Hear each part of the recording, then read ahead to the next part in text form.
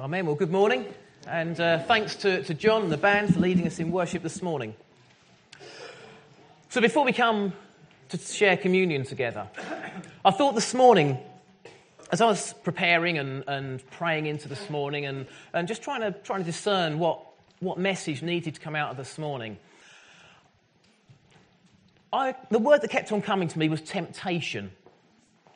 Temptation. Now, temptation is one of these words that we often throw around in church. And we are all tempted in many different ways on a regular basis. And temptation is the path to sin. Temptation is the thing that it gives us the option of sinning. We often talk about temptation, the clumsy side of temptation. The side of temptation that presents itself so obviously that it's actually, you can look at a decision someone's made or something someone's done, and you can think, how on earth did you not see that? How did you allow yourself to fall into temptation? Or rather, as Ian always says, no one falls. You jump, you step, you walk, you take the choice. So this morning I thought, what we'll do, we'll have a think about the subtle side of temptation. And the medium that we're going to use to do that is actually, I'm going to be vulnerable. I'm going to open up a bit here. I'm going to confess a story. It's a story of temptation. It's a story of seduction. Now you're listening. And it's a story that very nearly had absolutely catastrophic consequences. You see, it's like this. It all started one morning a few weeks ago. It was a Thursday morning, and Bernard came into the office, and Bernard was having a bit of a moan.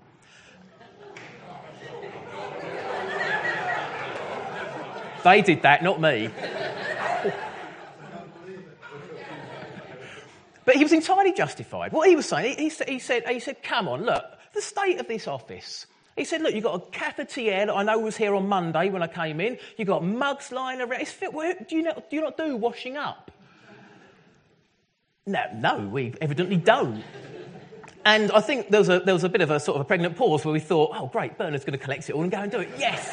But he didn't. He didn't.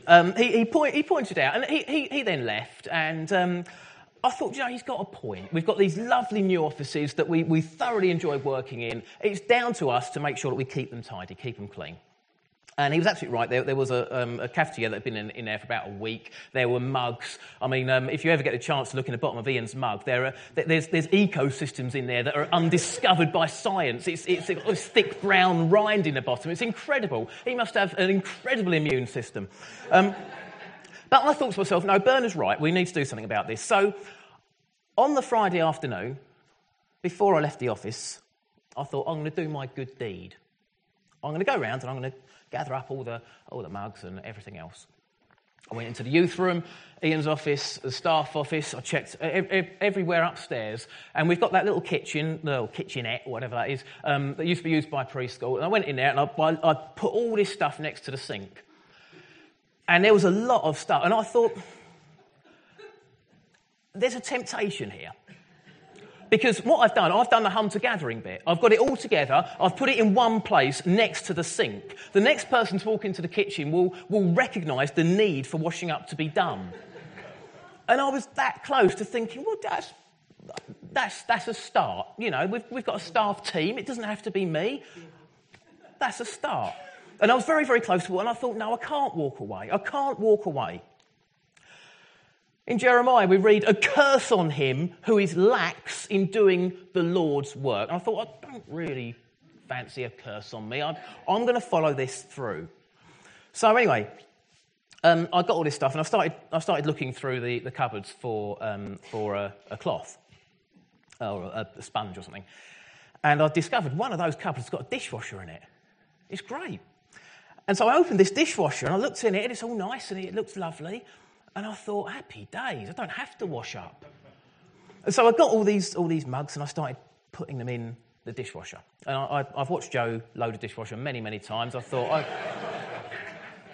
from memory, I'm pretty sure I can work this out. So I got it all in there. But you see, I had been tempted to leave it in the kitchen. I was then tempted, I thought, I don't know how this thing works. I thought, well, if I put it in there, I'll remember to ask anyone, the next person who knows how it works, they can just switch it on. That'll be great, that'll be fine. But then I was very conscious that, no, I've committed to doing this, I'm doing it. I really want, as a statement to the rest of the team, I want them to come in on Monday morning and for everything to be cleaned, everything to be done.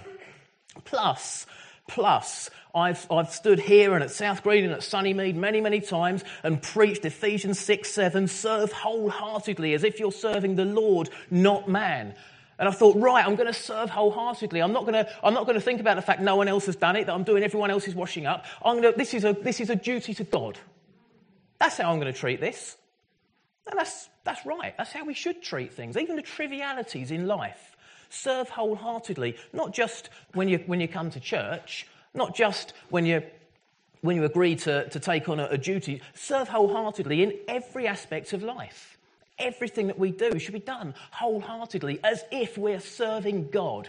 So I thought, right, okay, if this was God's office, and it was his mugs and everything else that had been left lying around, I would be champing at the bit to go and collect it all and wash it up and show this is a service to God. So I thought that's the attitude that I'm going to take.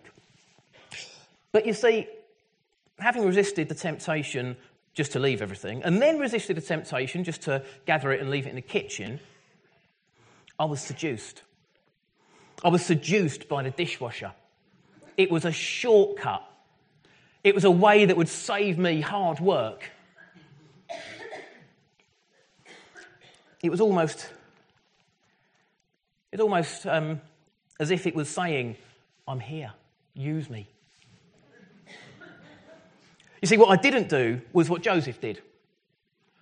When Joseph was working for Potiphar in Egypt all those years ago, and when Egypt was working as a servant in Potiphar's house, and Potiphar's wife, who was very beautiful, had seen this young, handsome, strong servant man, and said, come to bed with me.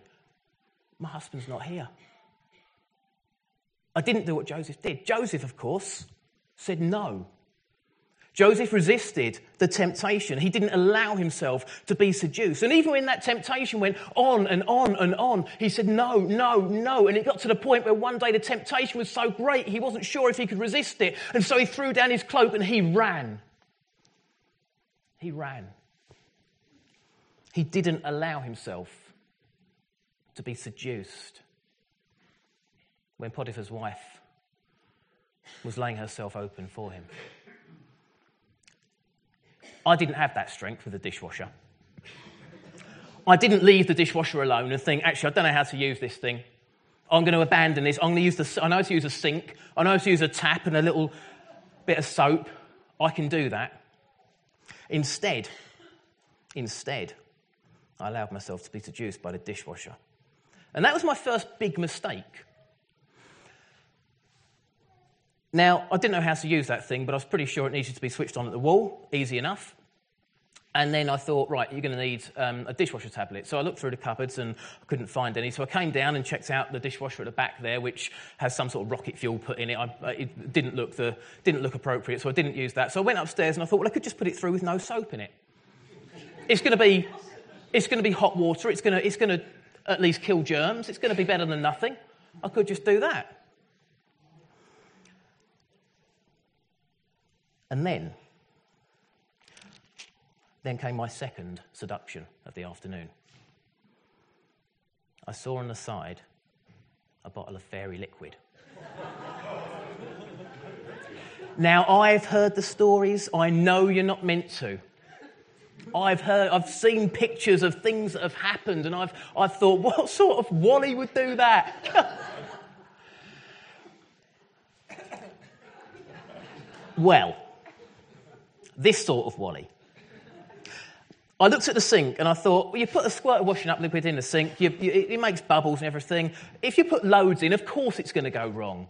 So I thought, right, that's the size of the sink. The dishwasher is about 4 times that. Okay, so there you go, 4 squirts, 1 for luck. Lovely. And then I looked in it and I thought, oh, that's quite green in there now. But I'd kind of felt I'd hit the point of no return.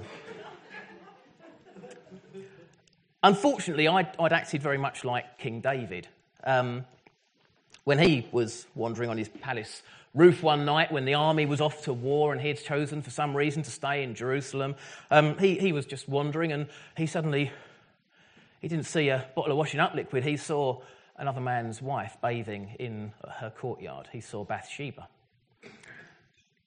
And just like me with the bottle of fairy, he could not resist the temptation. He could not stop himself from being seduced into saying, "Who is she? Wow." And even when it was reported to him, well, that's the wife of Uriah, one of your top soldiers, a loyal servant who lays down his life for you on a daily basis, who's prepared to die for his king. It's his wife. Despite knowing that, David still cannot resist saying, "Bring her to me."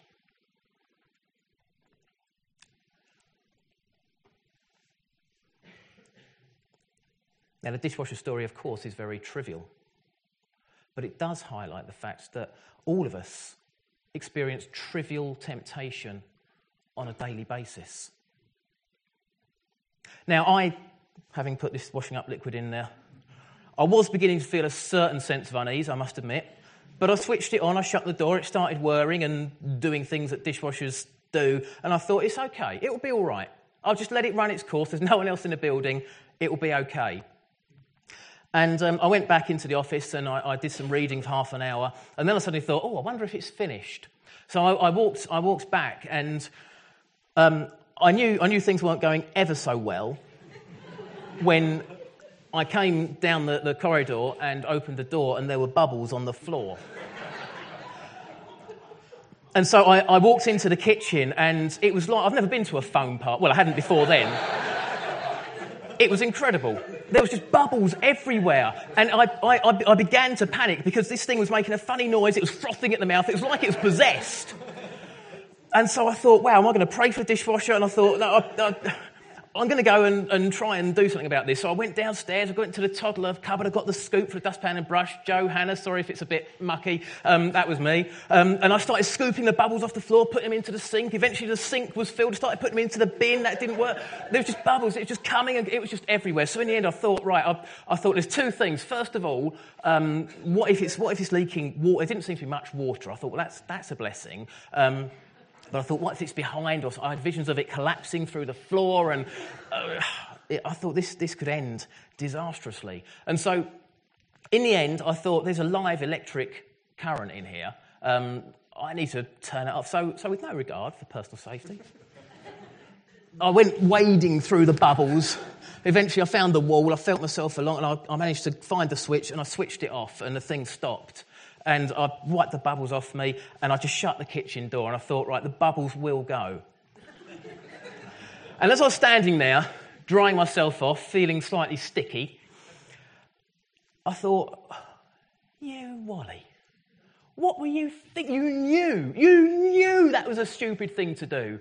You knew that wasn't going to end well. Why couldn't you just have just done the sensible thing and just washed up? You see, Jesus, in Matthew 7, he talks about the narrow and the wide gate. He says, enter through the narrow gate, for wide is the gate and broad is the road that leads to destruction, and many enter through it. But small is the gate and narrow the road that leads to life, and only a few find it. As I say, it's a trivial story. And it didn't lead to sin. But there was temptation after temptation after temptation. There was opportunities to make life easier for myself. There was opportunities to just put it in the washer and switch it on and walk away and have a job done. There were opportunities, and I made bad choices. I chose the broad and wide path. I went through the wide gate. And the reason I wanted to use that story this morning is because life is littered with trivial events like that, where we can drop our guard. Life is full of these instances where we think, well, I was going to do this because I know that method would get the job done. That method would work. But Oh, that's an attractive shortcut. I'm going to give that a go. So often we have temptation put in our path and we follow the wide gate, the wide and broad and easy gate, without remembering that it leads to destruction. When I walked into that kitchen, it was a scene of destruction. I thought, this is a nightmare. I mean, if you've never done it, it's worth a try. Don't do it at home. Go around the in-laws or something. But I'll tell you, it's incredible. The number of bubbles that come. It's amazing. It really is.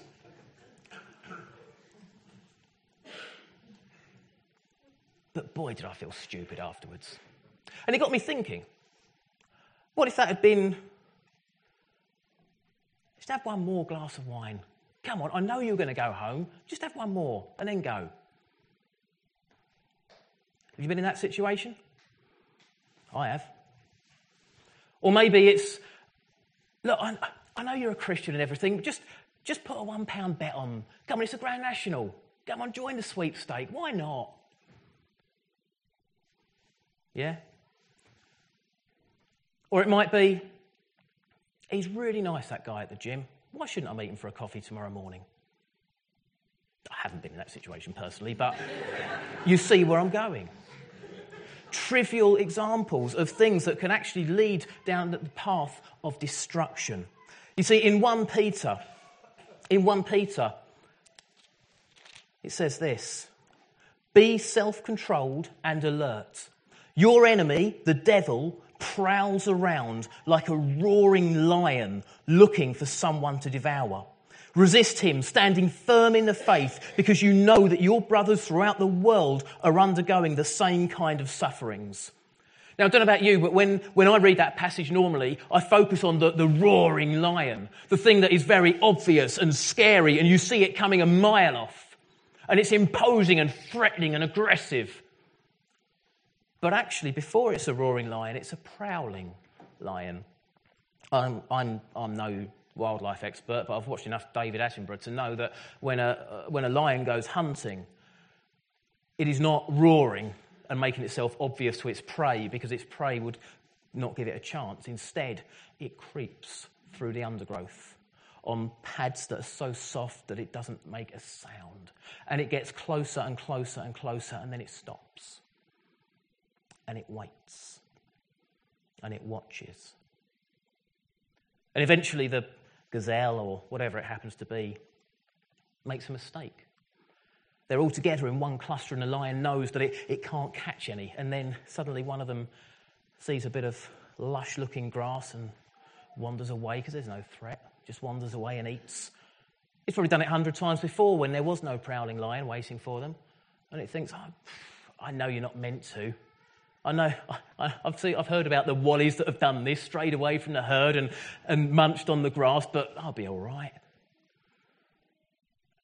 And that's when Satan strikes. You suddenly get so complacent that you become careless. And before you know it, Satan's pinning you down with his claws in you, and you're crying out for Jesus.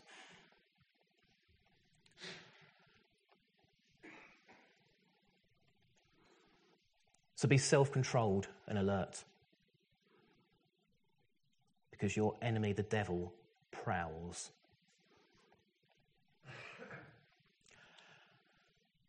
But you see, it's not all bad news. We're going to be sharing communion shortly.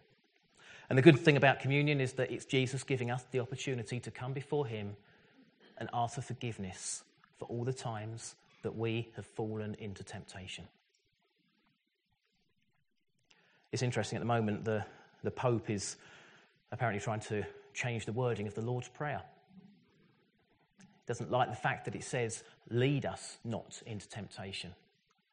And he's saying, well, God doesn't lead us into temptation. We willingly walk into temptation. It's our doing. It's not God's fault that we fall into temptation, that we walk into temptation. I'm not sure I entirely agree, but I think there's certainly something to think about there. I used to do a lot of canoeing when I was younger, kayaking, that sort of thing. And I always remember that when you get into the water and you start paddling, everyone has a dominant stroke. Everyone has one side that's stronger than the other. And so very quickly the point of your boat starts drifting off. And if you're going up a river or something, it's fairly easy to make sure. If it's like having bumpers in a bowling alley. You know you're supposed to be just heading up the river. But if you're in open water and you've got nothing to take your bearings from, then actually it's really important to know that you're going in a straight line. It's difficult to look behind you without falling in. Well, I always found it anyway. And so you need to make sure that you know your dominant stroke. And you need to make sure that every now and then you do 2 strokes on your weaker side to correct. And so for many of us, our dominant stroke is sin. For many of us, as we go through life, sin is the thing that takes us off course, and before we know it, we're lost, and we don't know where we're going. Communion is one of the tools that Jesus gives us to correct that imbalance. It's one of the tools that Jesus gives us to bring ourselves back in line, to focus on the cross and ensure that we are heading along the path that he has set before us. There are others. Our daily devotionals, our prayer life, baptism, all these things. Reading scripture regularly. Spending time with fellow Christians, going to house groups or prayer meetings, that sort of thing. These are all things that help us to stay on the right track, help us to avoid drifting off down through the wide gate that leads to destruction and instead to make sure that we stay heading towards that narrow gate. Jesus brings us back on course as we share around the communion table. Because, of course, Jesus knew what it was to be tempted. Jesus was tempted. The gospel makes absolutely clear that Jesus, he was tempted in the wilderness. We read about it. It's not hidden. It's not anything that the gospel writers felt would detract from Jesus' presence and person. But Jesus recognised temptation. And he knew full well that temptation leads to sin. And so he didn't allow himself to take up the temptation on offer. He didn't allow himself to act upon it. We don't always have that strength. We're all fallen people. We all need the cross and what it signifies. We all need the opportunity to come before the cross, to ask for forgiveness. We all need the opportunity through communion to claim our piece of the body and the blood of Christ, and therefore to share in his sacrifice, and therefore to be saved from our own sin. So I don't know what your trivial temptations are. It might be that you desperately want to diet, but you just can't stop the temptation of food. It might be that you desperately want to stop drinking, but you always got a bottle of wine in the cupboard, and no matter how quickly you drink that one and get rid of it, another one seems to appear in a shopping basket within a few days. Or it might be that you know you don't pull your weight around the house. You know you should, but household chores get done by someone else. Maybe it's basic manners. You work in a stressful situation and you know that often you're short and rude to your staff or to your colleagues.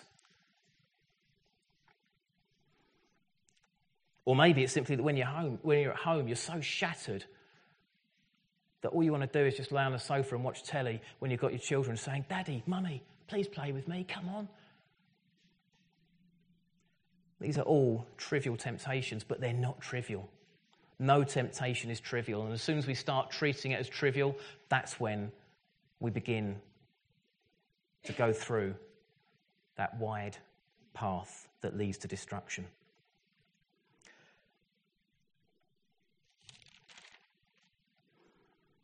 So I'm going to ask the band to come back up and play one more song before we share communion together. And as we do that, I wonder if you'd like to spend some time just wondering what your trivial temptations are, as well as what your massive, obvious temptations are. And just pray for God to help you in those, to help you resist them, to help you recognise them, and to help you not to fall victim to temptation. Let's pray. Heavenly Father, we give thanks that we can turn to your word and you're there in the small details as well as in the huge gestures. We look at the world around us, Father, and we give thanks that we have your protection. Father, there are so many temptations around us. There are so many things that appear to be attractive, harmless, and yet we know, Lord, that if they're not of you, they're not harmless. So, Father, we pray that you will help us to recognise temptation when it's thrown before us, even in the tiny trivialities of everyday life. Father, we know that if we ignore them, then they lead to bigger and bigger temptations. And that leads to bigger and bigger sin, and that leads to a bigger and bigger separation between us and you. So, Father, we ask this morning that you'll prevent that from happening, that you will seek to prompt us to recognise these temptations, to ignore them, to say no. I'm going through that narrow gate. No matter how awkward it might be, no matter how difficult it might be to navigate through, I'm going to keep my eyes focused on the cross, my heart full of the Holy Spirit, my mind full of the teachings of Jesus, and my spirit focused on my Father in heaven. Lord, help us to achieve this, we pray. In Jesus' name, amen.